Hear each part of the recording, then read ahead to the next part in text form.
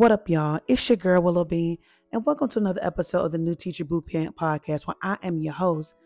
This is going to be a safe space for new and veteran teachers to learn from my mistakes. So let's get into it. This week's episode is sponsored by yours truly. That's right, Willow Bean.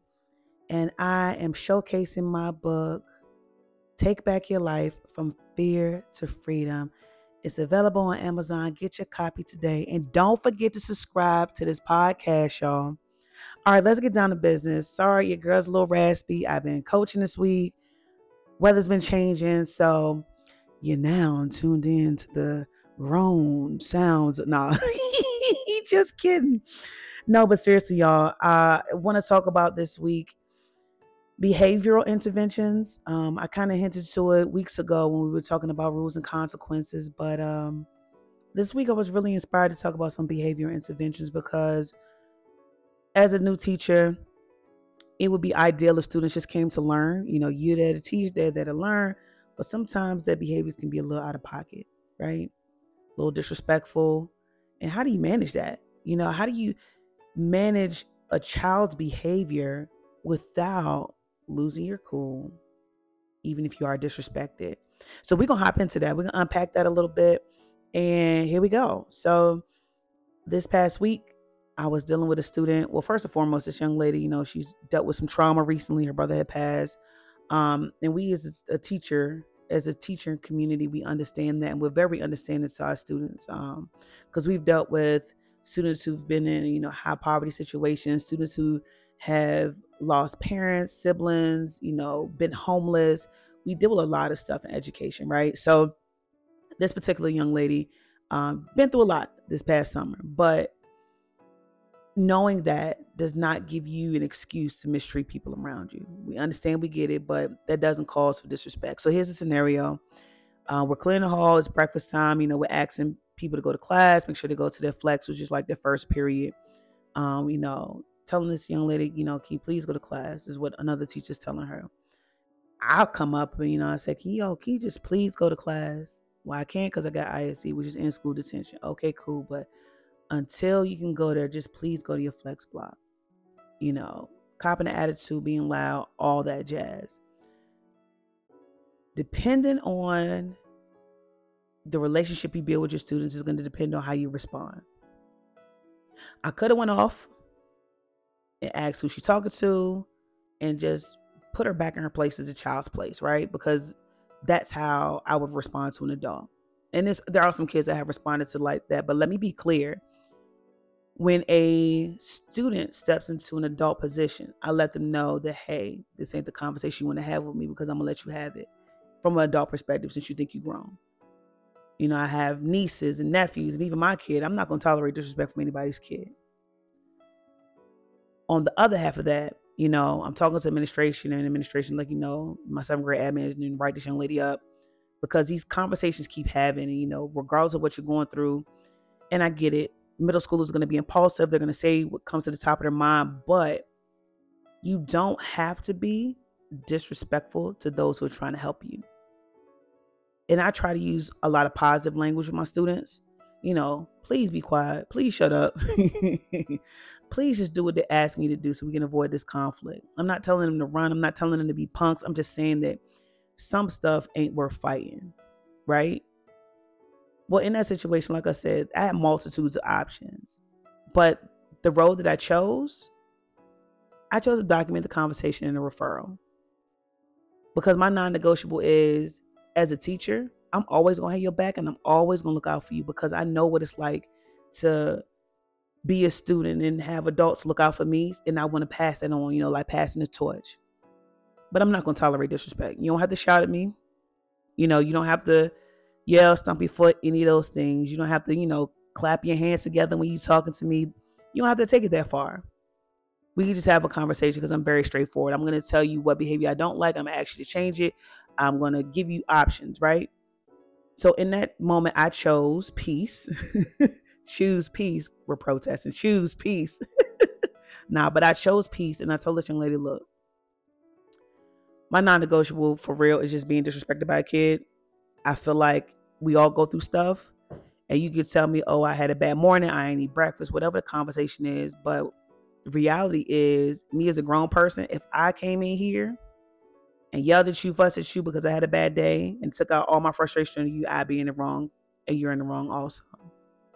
And that was hard for me initially teaching because me as a person, I grew up, very quiet, trying not to cause any conflict, tried to stay out the way for a lot of stuff. But as I got older, I understood I'm not trying to stir the pot, but I won't be disrespected. You're not going to walk all over me. So having your non-negotiables as a teacher is going to be important. You don't want to treat children like adults because they don't have that higher level of thinking, but you have to stand for something or you're going to fall for anything. Bars.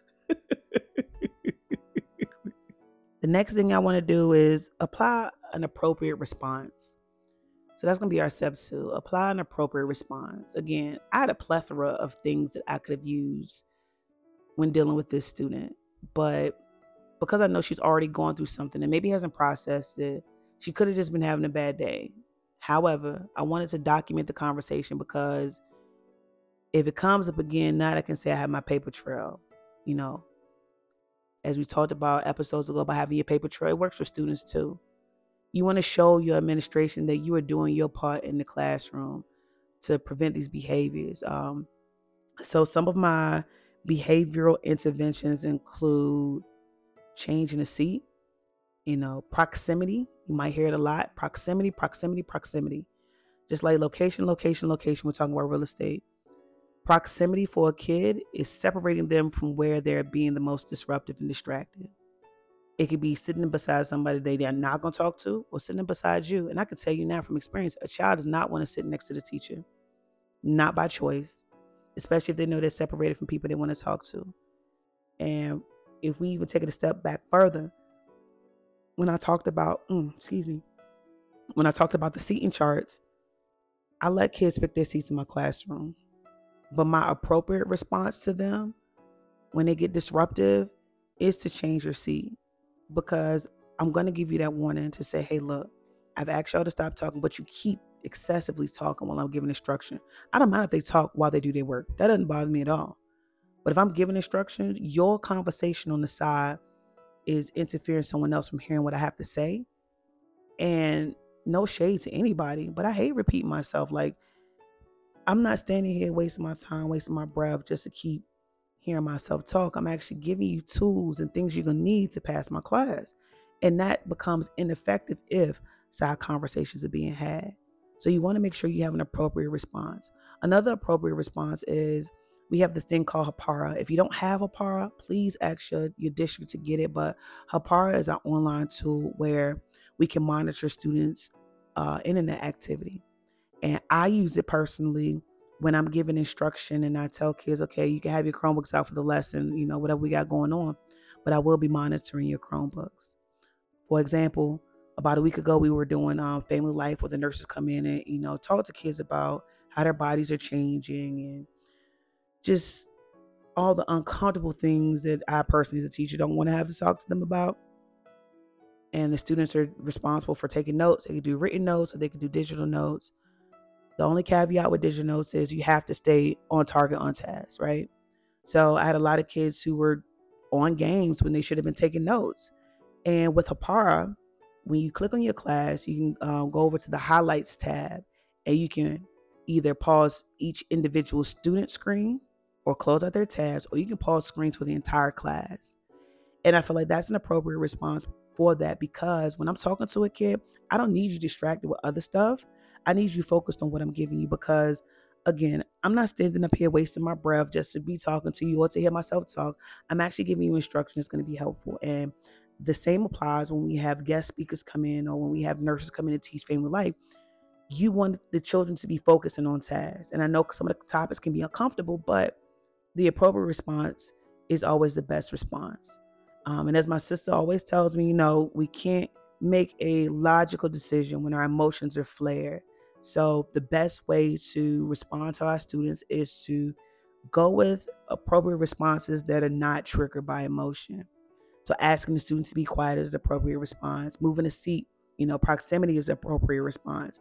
Freezing tabs on their screens is an appropriate response, because You giving them that warning and say, hey, this is a behavior that has become distractive or disruptive. If it continues, this is going to happen. And then, there's levels to it. We talked about the consequences and how it goes from a verbal warning to like a loss of participation or timeout, or even moving a seat, and even up to a phone call and then to a major referral. I'm following my system, and it holds me accountable and holds the kids accountable too. Last but not least, we want to be consistent. And I know I talked about this in previous episodes, but consistency is key. Believe it or not, a lot of my students respect me as a teacher because I'm consistent. They know any day of the week I'm going to say something crazy. You might catch me chasing them down the hallway. But when it comes to how I move, how I operate, consistency is what they see from me. So if I'm telling everybody to be quiet, that's what I mean.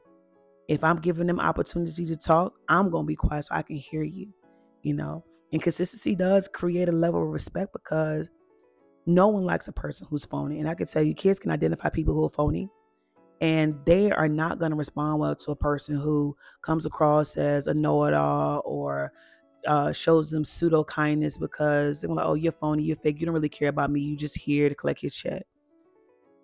Don't get me wrong, I've had my moments where I'm like, look, I'm just trying to come to work, do my job, go home. But when I'm consistent in my behavior, my students appreciate that and they respect me more. So they know when they're coming in the morning, they're going to hear me say, good morning, ladies and gentlemen, happy Monday, happy Friday, whatever day it is. 7th and 8th grade up the steps, 6th grade down the PE hallway.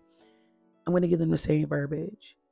Even if I'm mad with you, I'm not going to mistreat you because, the whole golden rule, doing to others, you would have them doing to you. I know that don't apply to them. But in some situations, kids always have the perspective of adults just mistreating them based on what they got going on. Well, I can never say what I need to say because the adult always going to shut me down. I don't care if we go toe to toe. You know what I'm saying? And I'm glad I said that because I had a situation where I did go toe to toe with a student. And she was like, you can stop yelling in my ear. And I'm like, and what you gonna do about it? Whole cafeteria went quiet. I forget. No, I could tell you what she did. Now it's coming back to me.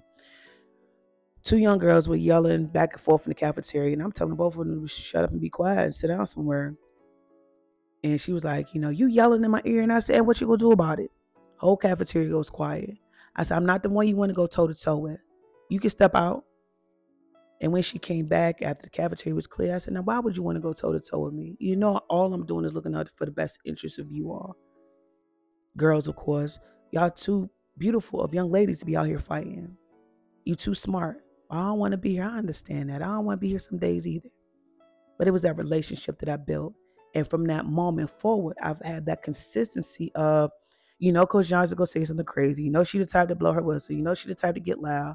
But at the core of Coach Johnson, she going to have your back. She's going to be rooting for you. She's going to want the best for you. And that's who we are as teachers. We're the light in the darkness for people who feel like things are impossible, things are unachievable. We're the cheerleader, we're the coach, we're the nurse, we're the counselor. We hold so many hats, but at the end of the day, when we're dealing with different people's behaviors, we got to remember we're not dealing with other adults. We're dealing with children who are not developed emotionally and may react before thinking, but it's our job to be the mature person in the conversation, even when we want to be petty, and help them evolve beyond where they are. So just to recap, step 1, have your non-negotiables. Step 2, set your appropriate responses to the students. And then, of course, step 3, be consistent. If all hearts and minds are clear, I'm out, y'all. I'll see you next week. And don't forget to subscribe.